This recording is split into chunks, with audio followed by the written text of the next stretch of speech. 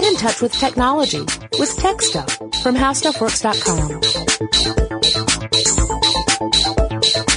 Hey there, everyone, and welcome to Tech Stuff. I'm Jonathan Strickland. And I'm Lauren Vogelbaum. And when last we left you, there were two companies that were rising in prominence in various forms of instrumentation. But had, as of yet, absolutely nothing to do with one another. Yes, they were kind of like those awkward boys and girls at the high school dance, standing as far apart from each other in the dance floor as they possibly could be. They were science ships passing in the night. Yes, so we had PerkinElmer, known for creating scientific instrumentation with lots of syllables that make me fall over myself. And then we have EG&G, a group of MIT brainiacs who were really focused on high-speed photography and other instrumentation.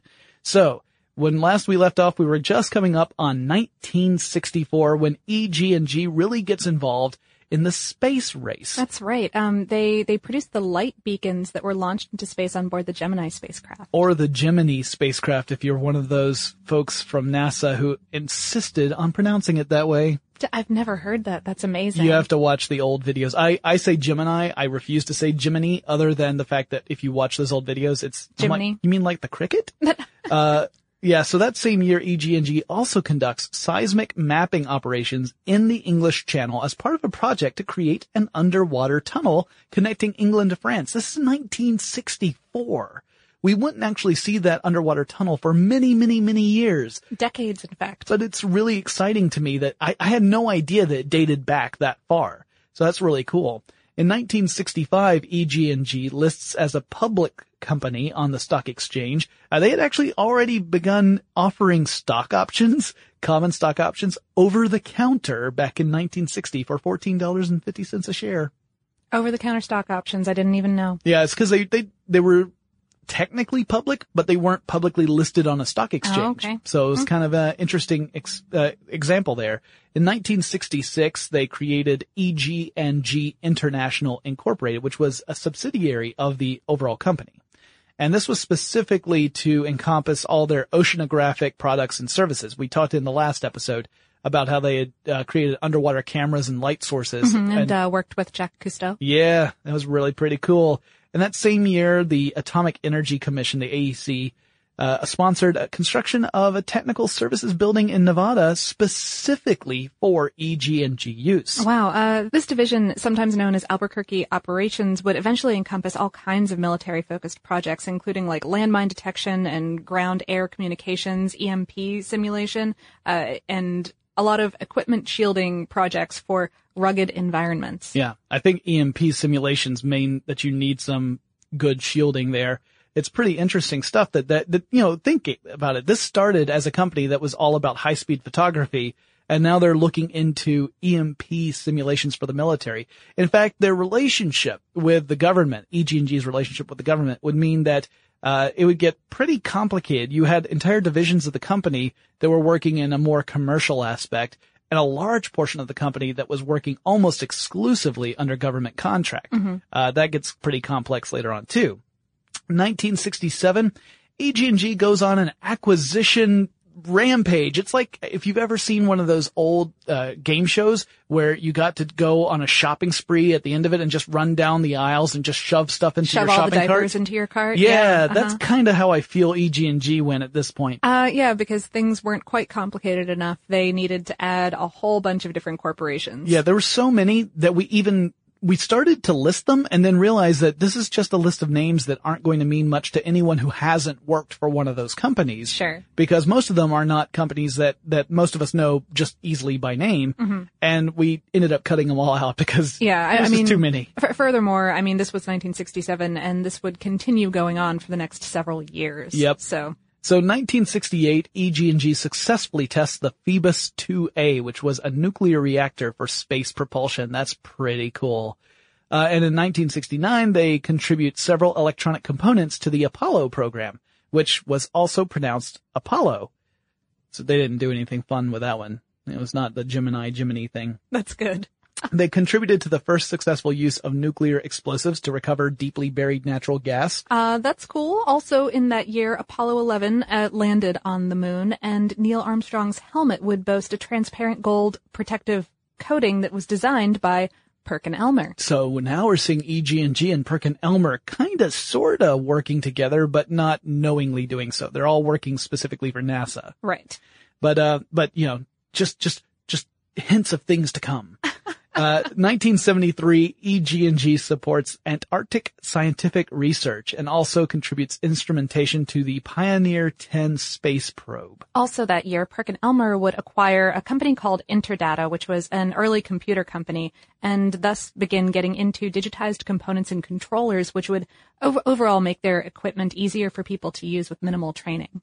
Yep. And in 1976, EG&G acquires Reticon, which was a solid-state imaging and integrated circuit production company.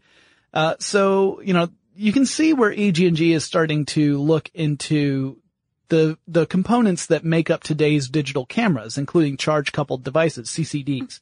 That's a sensor that's found in many, though not all, digital cameras.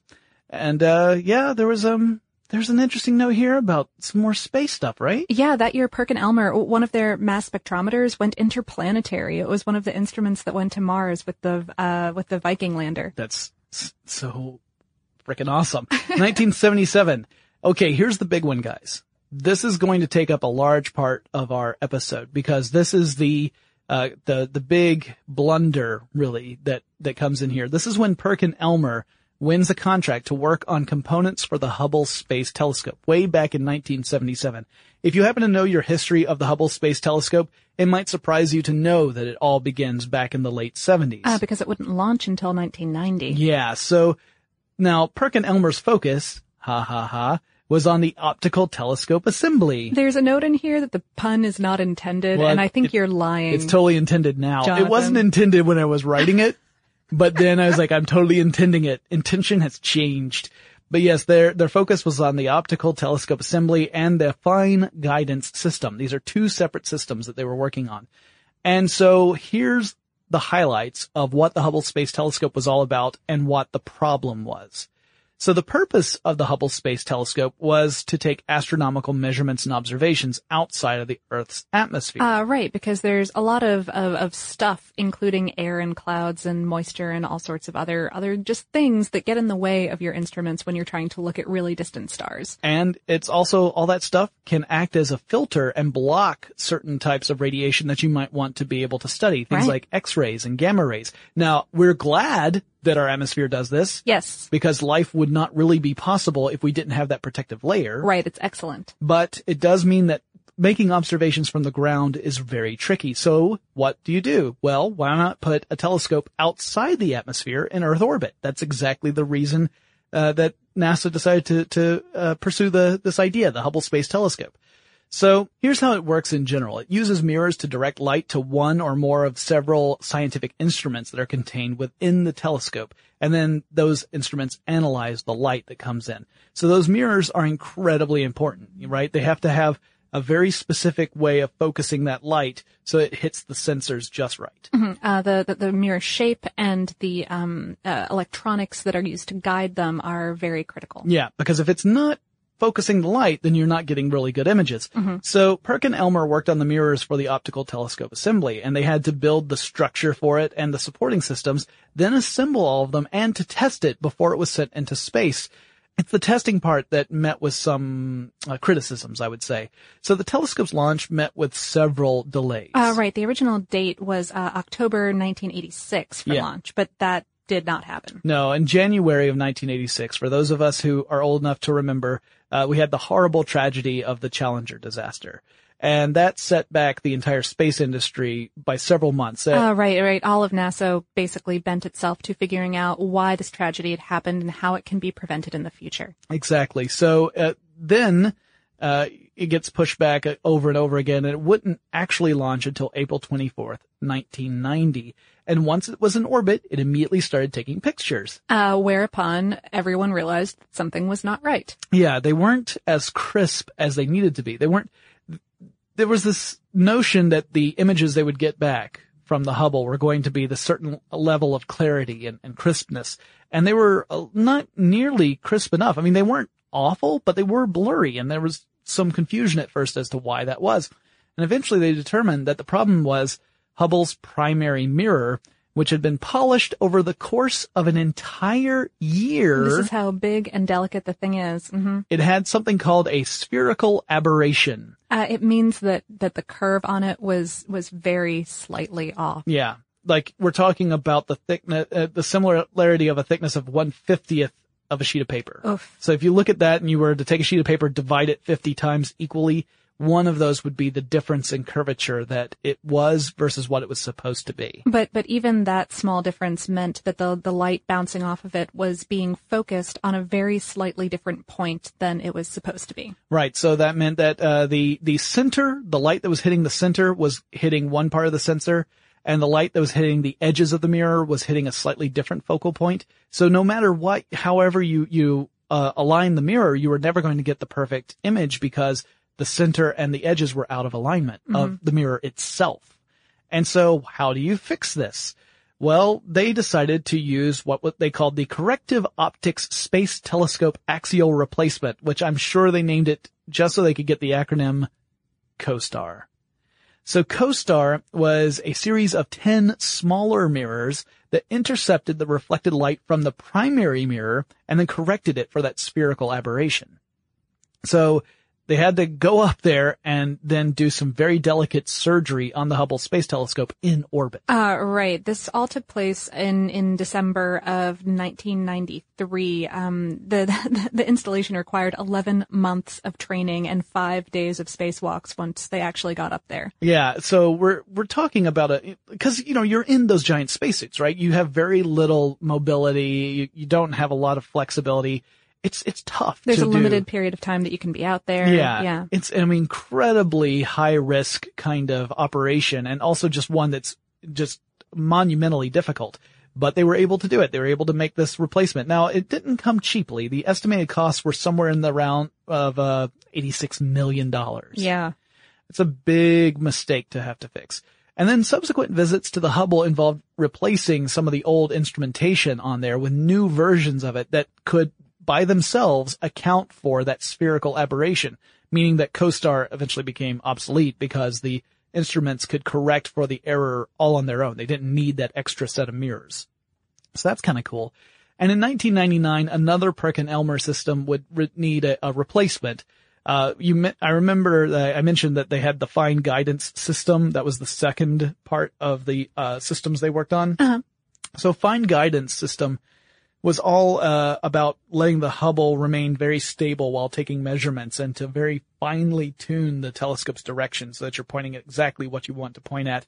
They had to replace one of the three sensors, which not a huge deal because that is, it's wear and tear. Like eventually you have to. Sure, that's common, right? Yeah. So, and it wasn't like that was a faulty system, but this gave PerkinElmer a pretty black eye, at least in the space industry for a little while. And became kind of the stuff of legend in the NASA chronicles. And it was a mistake that no one knew about until after the Hubble Space Telescope was in orbit, which was decades after PerkinElmer had gotten the contract. Sure. But, anytime that you've got a near $1 billion mistake that's a government contract, that's not looking great. It's pretty rough. So we've got a lot more to say here, but, and things do turn up. Yeah. Don't worry. It's not a sad ending, folks. We're going to have a happy ending, we promise. But we're going to take a quick break to thank our sponsor. All right, so we're back. And now that we've got the Hubble hubbub out of the way, we're going to go back to 1978. So we took a little bit of a diversion in order to cover all of Hubble. I thought it would have been too confusing to actually intersperse Hubble with the rest of this. It would have made a big mess. No. But 1978, EG&G, remember them? That's the other company we had been talking about. They joined the Department of Energy in Morgantown, West Virginia, in order to look at fossil fuel and alternative energy research.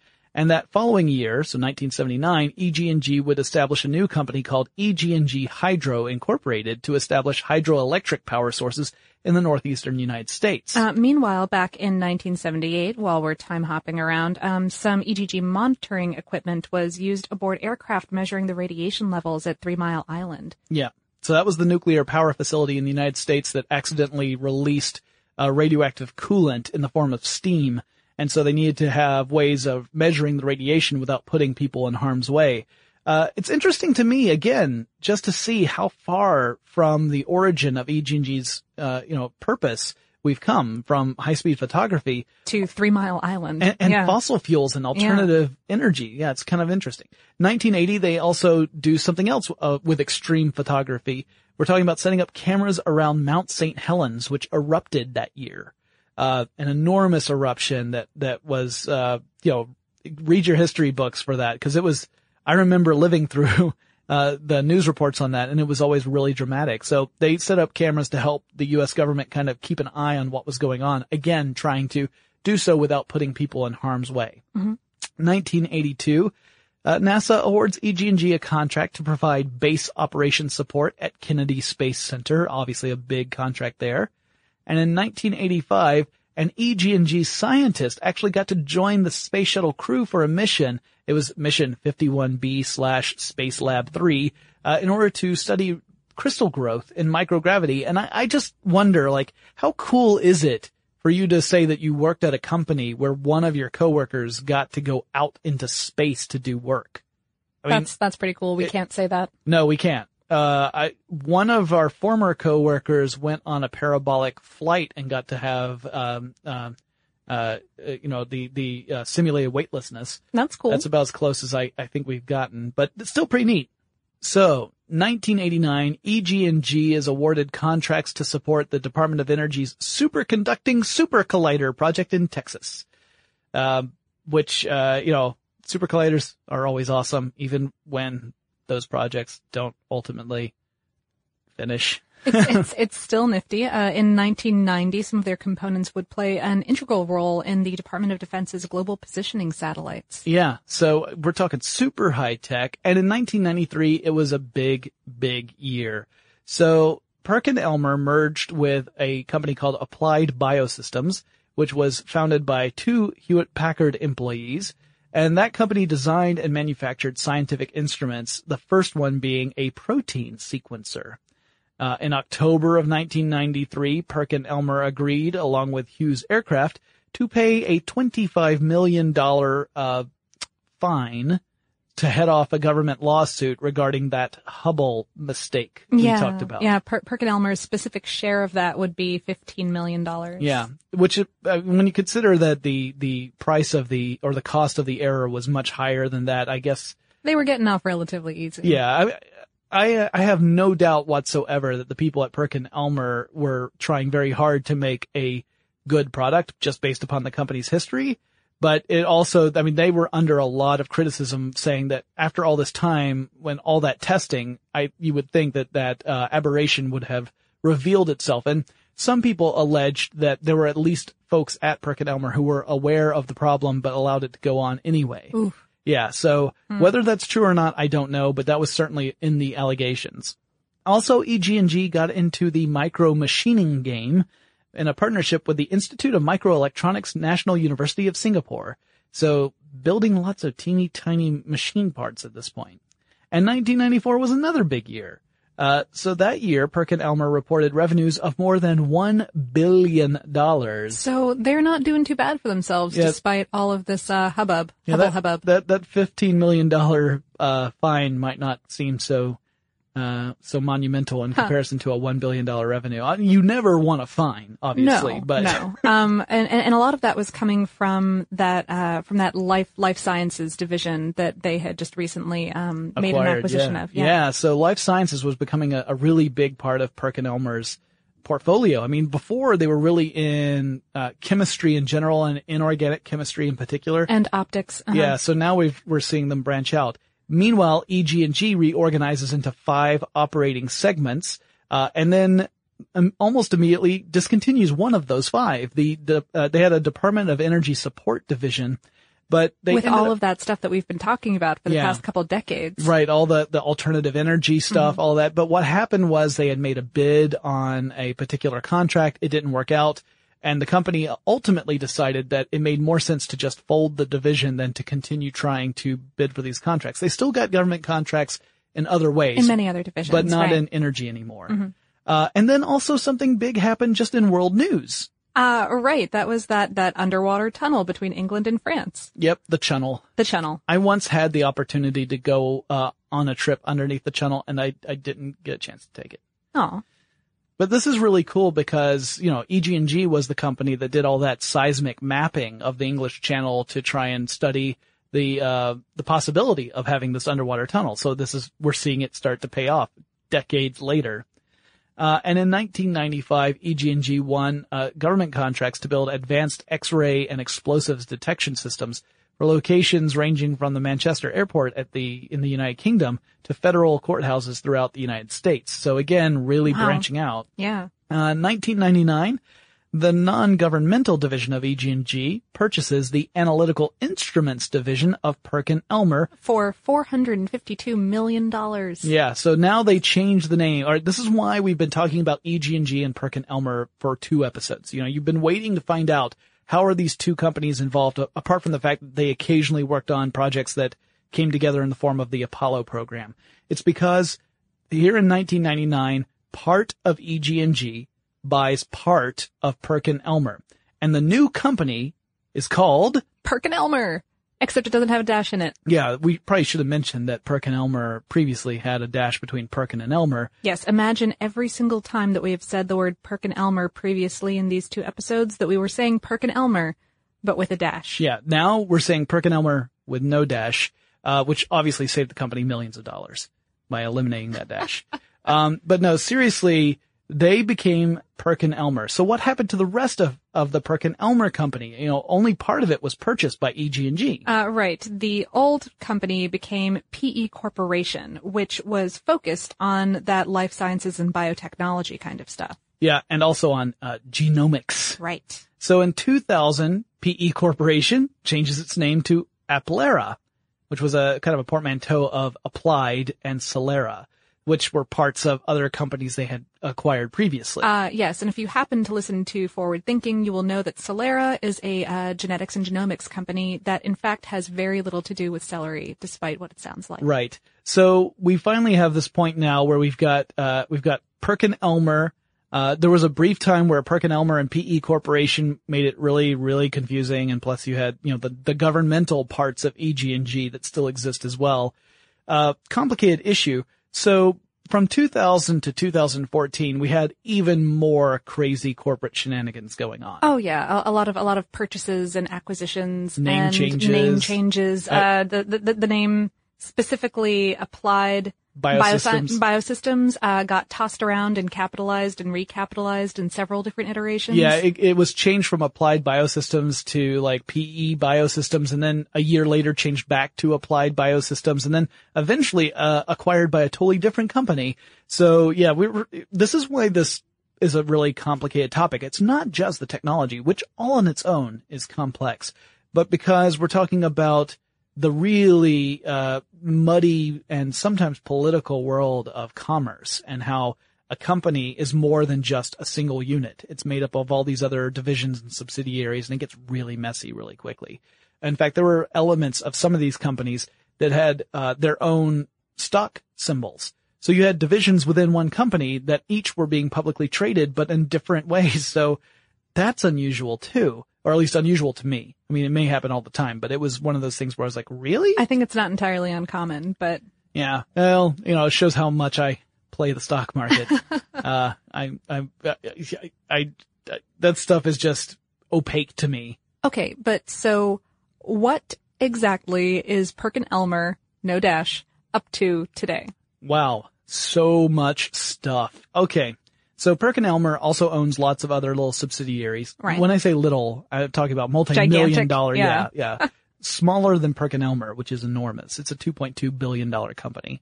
So PerkinElmer is involved in things like stem cell research, has a subsidiary called ViaCord that does that kind of work. Also genomics and diagnostics through a company called Signature Genomics. Also prenatal screening through PerkinElmer Labs/NTD. Yep. Viral and bacterial DNA/RNA isolation. Chemical analysis. Thermal analysis. This one's really cool, the thermal analysis, because imagine that you are a giant manufacturing company and you work with a lot of different chemicals. and you are trying to create a new product, but you're not entirely sure if your processes are going to work with the chemicals you want to use. Like, you aren't really sure if your factories are going to explode or not, that kind of thing. What thermal analysis does is run through the various processes at the same temperatures and conditions that you would have in your production facilities to see what happens. So if toxins are let out, if there's anything dangerous, if the ultimate end product is not serviceable for some reason, it's kind of a prototyping for chemical manufacturing. That's awesome. So it's kind of neat. They've also got their hands in energy conservation, and like green energy solutions, stuff like that, and environmental monitoring and analysis, that whole like pollution and toxin detection kind of stuff. Yep. Food science. Nutraceuticals. That's a word that they use. Nutraceuticals, you guys. This is the best word I have ever heard in my life. I hadn't seen that until it showed up in the notes. Nutraceuticals. Wow. Nutraceuticals. Okay. I'm pretty sure they mean vitamins. Okay. Gotcha. Yeah, that makes sense. Nutraceuticals. They also are involved in creating forensic analytical lab equipment. Mm-hmm. So for law enforcement agencies and that sort of thing. And they do consumer product materials testing. So this is another way where they try and help companies determine that their products are indeed non-toxic. Very important. Let's say you're making toys for young kids. Oh, sure. Or cookware or carpeting, or I mean basically anything that we come into contact with has to go through this sort of testing. And huzzah for having fewer things around us that cause cancer. Right, exactly. So this is the kind of company that builds the stuff that allows other companies to finish their products. It's one of those that you know, if you've never heard PerkinElmer before, it's not a big surprise because it's not one of those that is. It's not usually direct to consumers in any kind of way unless you work with scientific lab equipment. In which case you may be really familiar with it. Right. Yeah, so this has really been an interesting topic for us to cover because I was not familiar with PerkinElmer, apart from I knew of it because of the hubbub. Right. But that was all I had heard of, and I really wasn't familiar with a lot of the equipment because my experience in chemistry, I remember doing titrations, and that's about as much as I remember, and that didn't involve any complex equipment. Yeah, my chem experience is from like 10th grade in high school. Yeah, so it's been a while for each of us, and so it was kind of fun to go back and look at this stuff. It's material that I don't often look over, and it's fun to explore that. So if any of you guys have suggestions for other fun topics we can cover, something that you've always wondered about, even if, maybe it's one of those things kind of like this subject where it involves lots of different types of tech. Let us know. We like the challenge. Just give us a lot of heads up time, like, hey, the anniversary is coming up next week of such and such company that's been around for 400 years. No. We might not be able to get that out in time. But otherwise, let us know. Send us a message. Our email is techstuff@discovery.com, or drop us a line on Facebook, Tumblr, Twitter. Our handle at all three is TechStuffHSW, and Lauren and I will talk to you again really soon. For more on this and thousands of other topics, visit HowStuffWorks.com.